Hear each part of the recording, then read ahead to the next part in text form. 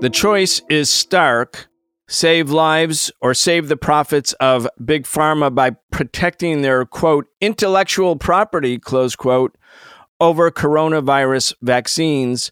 Meanwhile, inequality deepens despite the ongoing vaccination drive in the United States. We need a new system. We need a new society. We need to demand that which may have sounded impossible even a few weeks ago, but is not only realizable, but an imperative necessity.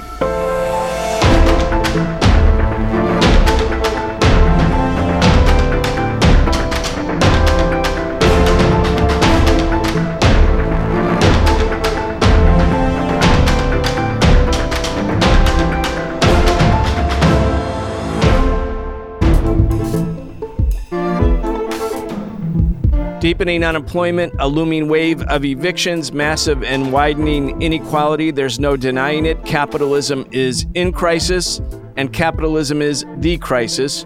We are excited to have Professor Richard Wolff again join us for our regular weekly segment where we talk about the biggest stories related to the economy, the state of the working class, and the crimes of big business.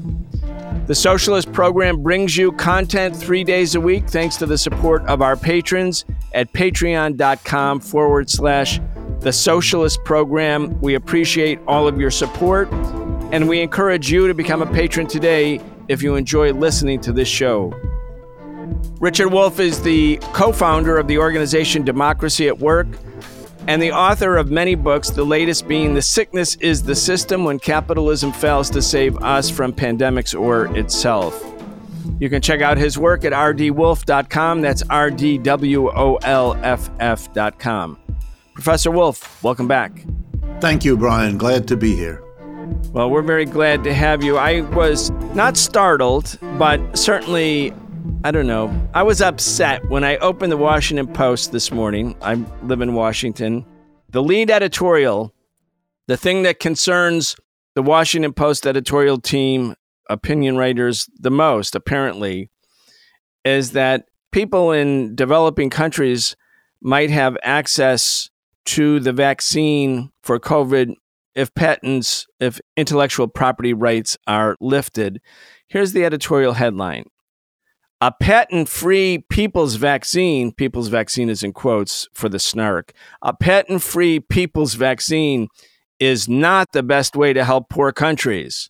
Well, that, begs the question, what will help them, given the fact that so many people are not vaccinated? Well, here's the opening sentence, Professor Wolff. The worsening global pandemic, with the virus surging not only in India, but also in Brazil, Turkey, Iran, Argentina, and elsewhere, has stirred outrage over the lack of vaccines in the developing world. Rich countries are inoculating millions of people while poor countries wait in agony and anxiety. This has given fresh impetus to demands that patent protection be temporarily stripped from vaccines to deliver everyone a free, quote, people's vaccine, close quote. And then here you go. Here's the kicker. The goal is noble, but the demand is more slogan than solution. What the world needs are political leaders prepared to make hard, emergency decisions to stop viral transmission, such as immediate lockdowns and renewed leadership from the United States and other rich nations to help accelerate global vaccine production and sharing, which will save lives later. Better than the people's vaccine are doses of vaccines that are proven safe and efficacious against the virus and capable of protecting against the growing list of variants. And then here's the final sentence. This week, renewed attention is focused on an effort spearheaded by India and South Africa and supported by more than 50 nations as well as non-governmental organizations and a large group of Democrats in Congress to waive World Trade Organization protections on intellectual property in hopes of disseminating vaccine technology more widely. And then the rest of the editorial trashes this idea, says, no, that's not what people in India and Brazil and South Africa need. They need stronger leaders to do, locking them down. Anyway, it's an amazing editorial, but it shows that there is a debate going on in Washington and even inside the Biden administration. The editorial says as much about whether Biden should move in this direction. Anyway, your thoughts? Yes, well, this is a very old problem, and I think it's a problem in economics, but it is at the same time a problem in ethics and morality.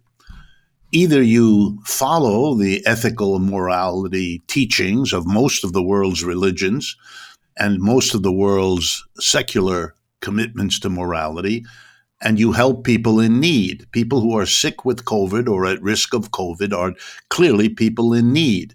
And the West, United States in particular, is possessed of the resources and already the produced vaccines to help these people in need. And the only reason, let me stress this to everybody, the only reason that the vaccine is not being administered in Asia, Africa, Latin America, or large portions of those areas, the way it could be and should be, is because pharmaceutical companies and their drive to profits have been able to prevent it. The sharing of the information of how to produce a virus could have and should have been done months ago.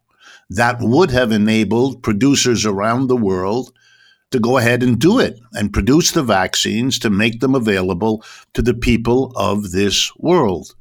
It was the taxpayers in the West, in places like the United States and Europe, who provided the subsidies to pharmaceutical companies to make the production of these vaccines already profitable for them because a good part of the cost was picked up by the public. But they want more profits, and they're going to hold the world's people hostage until they get those profits.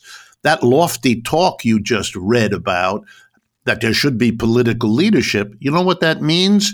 It means they want the politicians to buy and to subsidize the production of more vaccines around the world by honoring their patents, by making the producers pay the pharmaceutical companies who own the patents. They want local politicians to use taxpayer money in those countries to subsidize American corporations by paying top dollar for the vaccine. It's outrageous. It's immoral.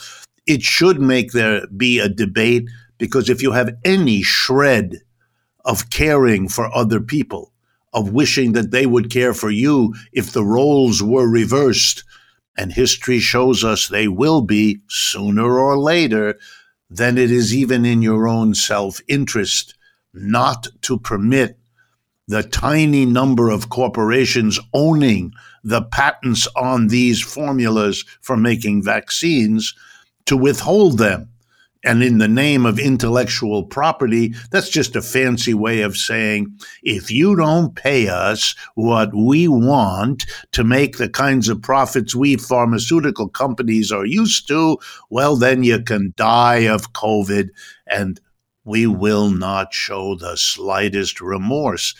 It's an ugly spectacle, and it's not changed by papering over holding people's lives hostage by lofty statements about political leadership. It's just this side of disgusting. When you think of how development happens, how innovation happens, how inventions happen, they're attributed, especially in a class society or a private property dominated society, as the achievements of some person who then has control over the way the product is distributed, and also that person or entity becomes the recipients of the profit from the sale of goods or services related to that particular invention or technology, however we want to describe it.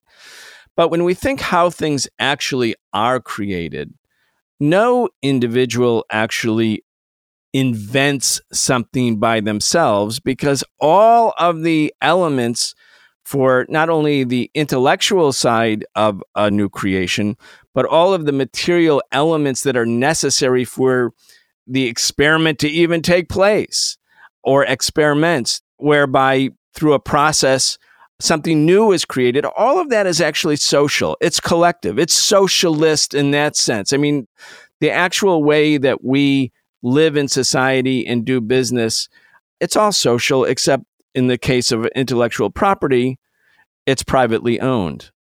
Yeah, there are two things here that have to be kept in mind. The first is the point you make, absolutely right.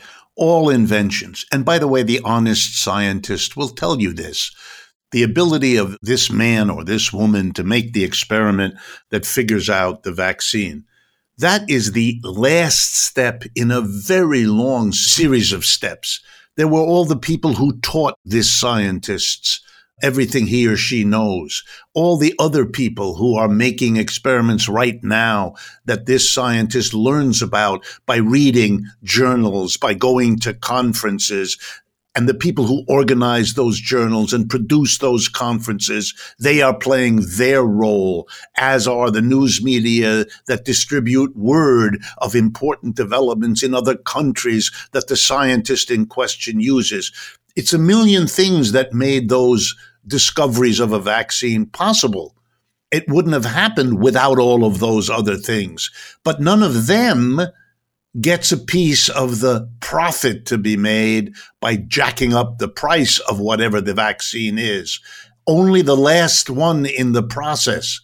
It's as if you had a flood. And you know, when you have a flood, all the people that line up at one end of the chain of people handing the sandbag to the next one, and you give a big reward to the last man or woman who got the last sandbag before dumping it in the river. Well, that's crazy. All the people along the way, they did the equivalent of getting a bag and passing it to the next person.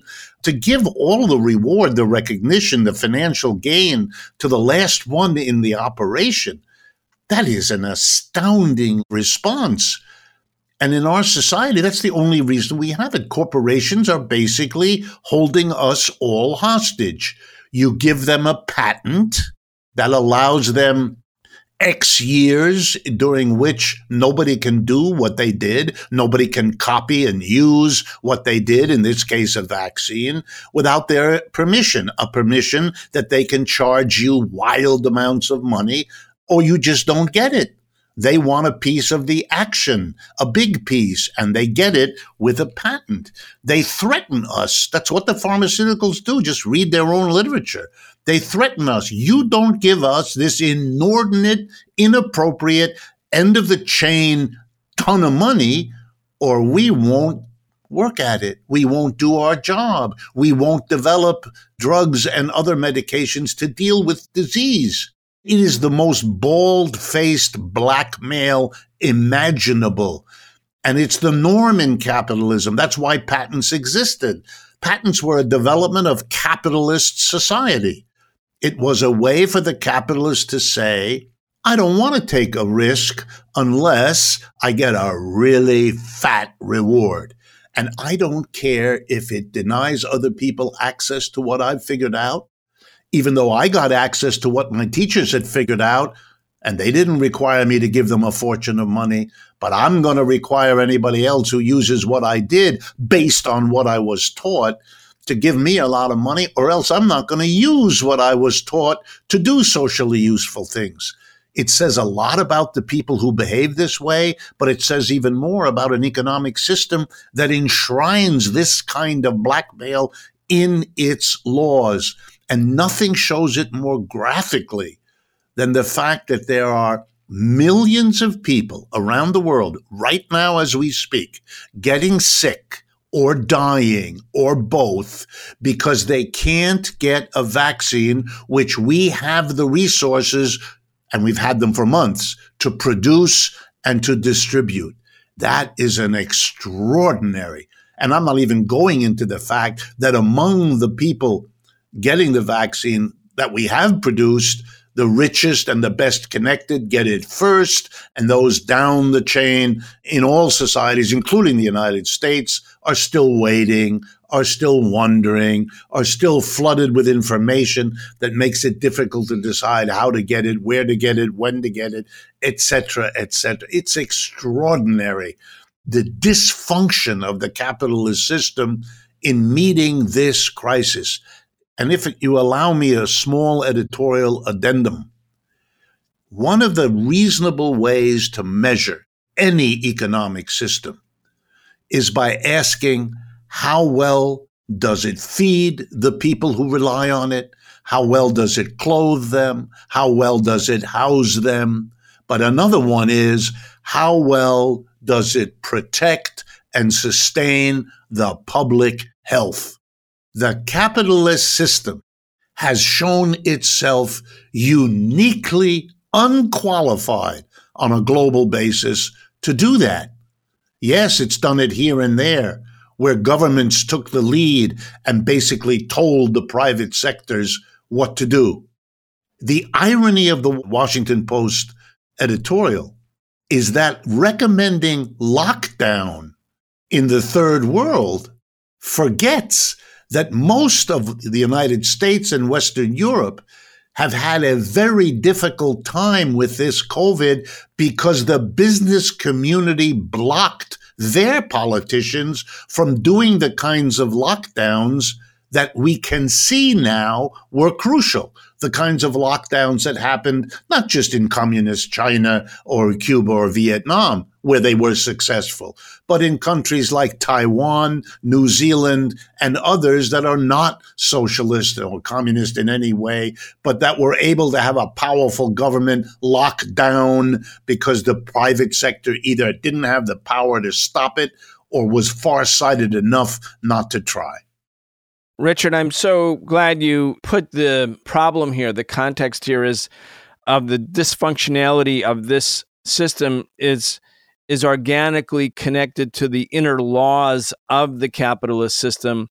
It's easy to blame individuals. You know, Trump did so badly, minimized. It's easy to be focused on Trump, and he should be focused on, of course, he's responsible. Or say Joe Manchin, who is the Democrat who's blocking anything good happening for workers and poor people in his own state in West Virginia, whose state minimum wage now is $8.25, and Manchin made sure to block it from increasing at all, not to just to 15, but anywhere.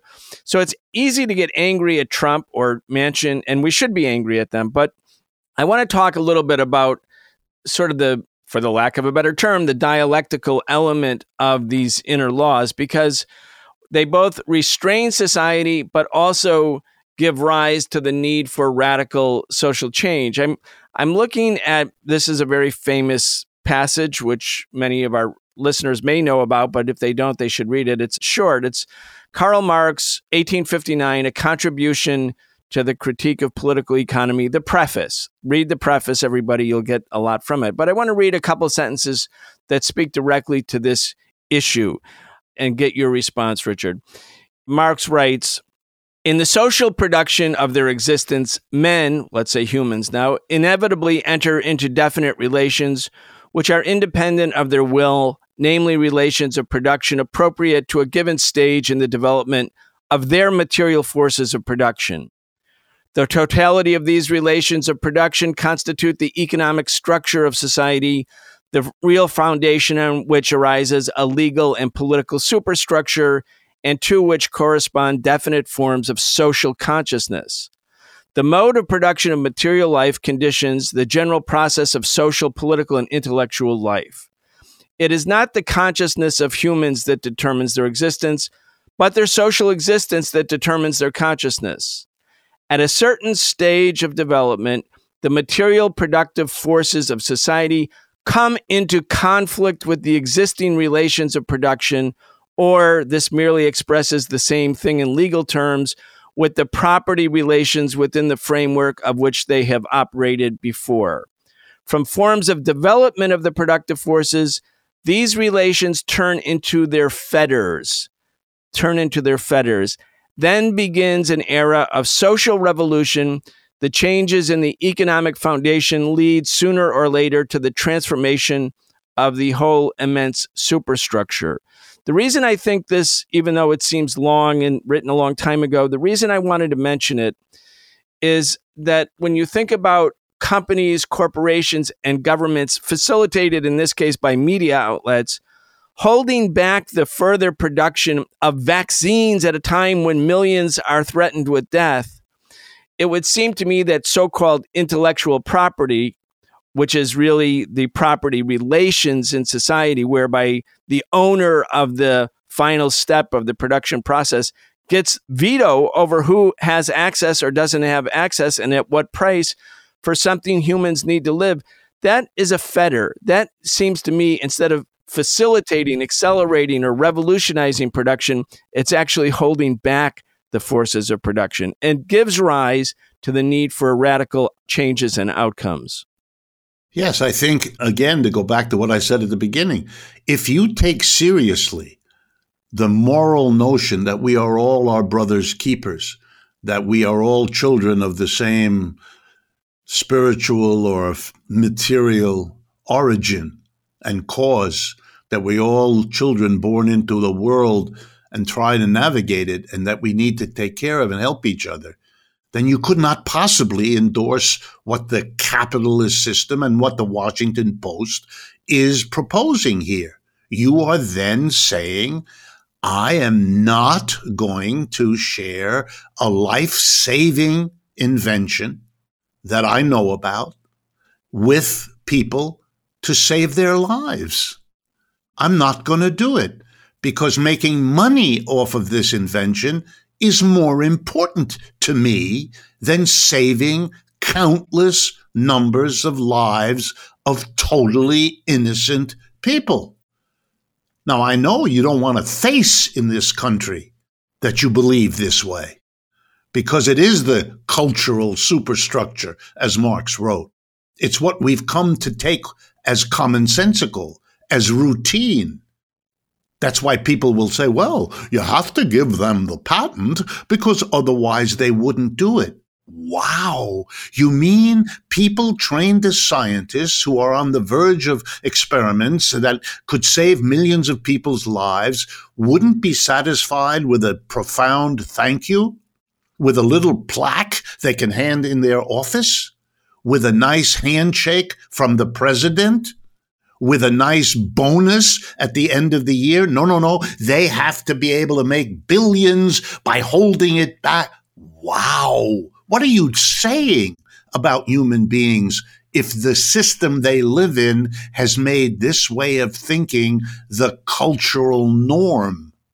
That's what Marx was trying to say. If we don't like the failure to prepare for COVID, which this country displays, if we don't like the failure to cope with it, having already failed to prepare for it, and if we don't like now this way of distributing life-saving vaccine, there's a common cause for all of this, which is the system. That's capitalism. It's profit-driven production decisions. That's what capitalism is about.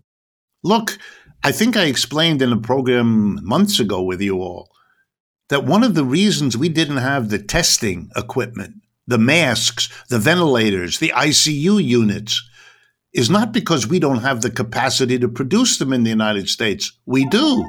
We have the factories, we have the offices, we have the store, we have it all. But we leave it in the hands of private profiteers, companies. And they made the decision not to do it. They had more profitable things to do. They weren't going to make masks and produce them and store them in warehouses where they would have to be monitored and cleaned and protected and repaired and replaced for how many years till the next virus comes? Who knows?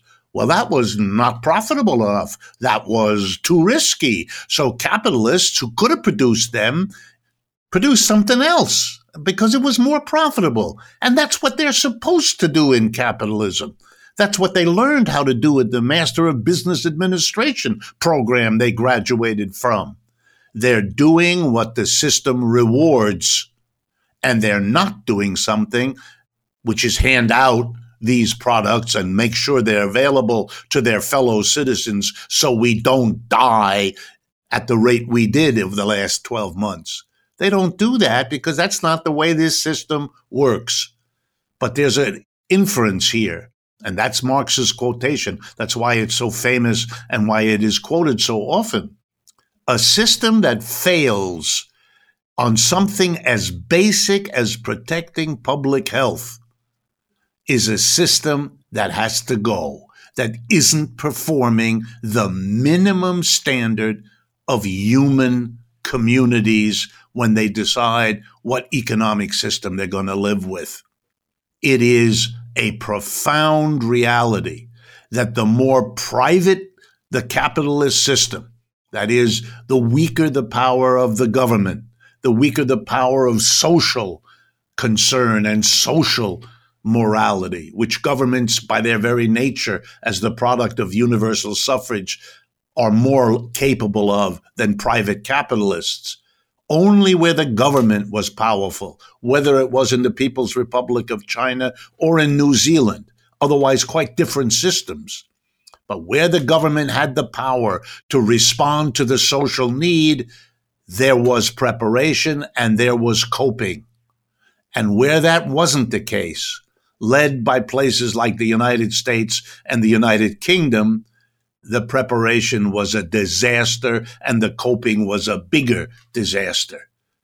And that's not going to be changed by this behavior with vaccines that are withheld from the mass of our fellow citizens to make more profit for a pharmaceutical industry that is already accomplishing and has been for years record profits even among its capitalist fellow industrial leaderships. Richard, people sometimes, well, not sometimes, frequently in the United States where people don't know what socialism is, there's a profound curiosity that's arisen in the last few years, and the taboo, the Cold War taboo, the anti-communism that made even asking about socialism seem like a subversive act. As that political environment changes, people are interested in socialism because they don't like capitalism. They're looking for an alternative. We talked in our show yesterday with a working class guy in West Virginia who many of his friends or associates or coworkers are Trump supporters. And he said, oh, the people here hate capitalism. And people who living in Washington, D.C. or New York might think, oh, but you voted for Trump. But both things can be true, in fact, because Trump is a con man and the demagogy and the Democrats seem to offer nothing or haven't before. So anyway, people have these notions of socialism that are very skewed, very caricatured, very stereotyped, and very negative, generally speaking. And I think it's important for people who want to learn about socialism to understand that when we talk about getting a new system or getting rid of the capitalist system, it doesn't mean we're getting rid of everything from capitalism. That in fact, Marx and the socialists who began the study of capitalism and were also at the same time socialists, or who would have characterized themselves as scientific socialists, made the point that socialism, in fact, grows out of capitalism. It's not the complete opposite of capitalism. It grows out of it. Capitalism has improved the means of production. It's socialized the productive process, brought millions of people together, lowered the cost of the production of goods and services, done something that was obviously considered a step forward, economically speaking.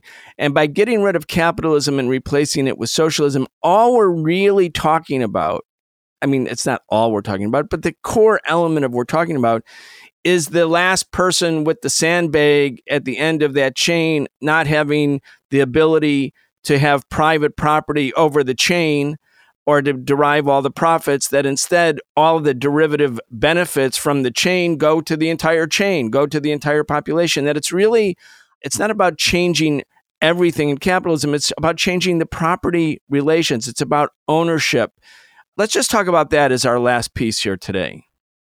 The way I find it effective to make pretty much the point you did is to talk in the most general way about the enterprise. That's the place in our society, the factory, the office, the store, where we produce the goods and services upon which our society depends.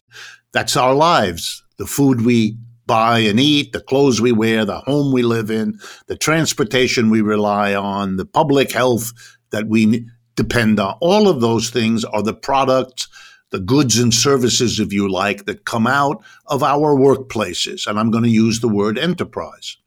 Anyone who looks at an enterprise, factory, office, or store, can see instantaneously, if their eyes are open, the following landscape. Number one, a tiny minority at the top make all the key decisions. They are the owner of the business, the family that started it, perhaps, or in the case of advanced capitalisms like the United States, It's the board of directors of the corporations who do the bulk of the business in our society. Boards of directors of American corporations, and this is true in the rest of the world, are very small. There may be 10 to 20 individuals sitting on the board of directors. And they're there because they're put there by the major shareholders. Roughly 10% of Americans own 85% of all the shares. Those are the 10% who elect the board of directors, those 10 to 20 people. Now let's look at this landscape of the workplace. The vast majority of the people in any workplace are the employees. The owner and the board of directors and so on, those are the employers. And modern capitalism organizes the production of nearly everything in such a way that a small minority, they decide what to produce, what technology to use, where the production is going to happen, and what is done with the profits. Even though everybody there, the employees, are the ones who do the work, the bulk of it, who account for whatever profits are earned, who have to live with the outcome of whatever product they choose to make, who have to live with whatever technology is chosen, but they get to make none of the decisions. They don't decide or have any input in deciding what is produced or what technology is used. And at the end of the day of working in that factory, that office or store, they go home and they leave behind the product into which they have poured their mental and physical energy and creativity. You have excluded the vast majority of people from any power to shape their work lives or the products of their work lives. And at work is where most adults spend most of their lives. 5 days a week, the best hours of those 5 days, they're at work. And you've arranged that work in the most undemocratic manner conceivable. The modern capitalist workplace is the opposite of a democracy. The majority of people are excluded from all the key decisions, have no input whatsoever. And the minority at the top, the board of directors, the owner, make all the decisions without being accountable in any way. Not only that, but the people at the top have the right to say to all the employees who work there, I don't like you, you're fired, and you don't have a job, and you don't have an income, and your family is immediately plunged into crisis. And let me tell you, you better behave right, or I'll dump you in that situation at the drop of a hat. What a system is this? My goodness, why would people accept to live in a system that tells them in school, in the media, at church, how the United States is, quote unquote, a great democracy, when the workplace you spend most of your adult life in is the exact opposite of a democracy? No votes by the employees for the employer. The only people who vote on the employer are the shareholders, the vast majority of which never set foot in the enterprise's workplaces. The irony is that capitalism, not just in the failure around COVID, but in its everyday mundane operations in the factories and offices and stores, is a repressive, undemocratic institution that long ago deserved the criticism it is now slowly getting. The real genius of American capitalism has been the ability, particularly over the last 75 years, to get the mass of people to be so unaware of the socialist critique, which, by the way, is as old as capitalism itself is, but to make Americans so uniquely unaware. No exposure in church, no exposure at school, no exposure in the media, no exposure by politics. That yes, it is now a sad spectacle that like a hibernating bear, the American people are coming out of 75 years of ideological, there's no word that captures it all. Hibernation.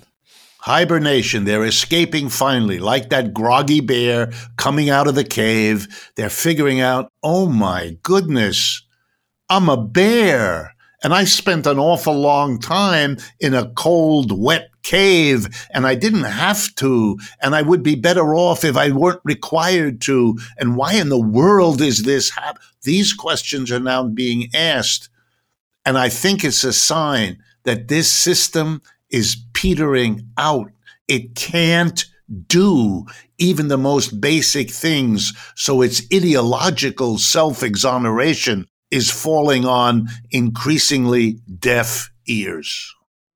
Richard Wolff is the co-founder of the organization Democracy at Work. He's the author of many books, the latest being The System is the Sickness When Capitalism Fails to Save Us from Pandemics or Itself. You can check out his work at rdwolff.com. That's rdwolff.com.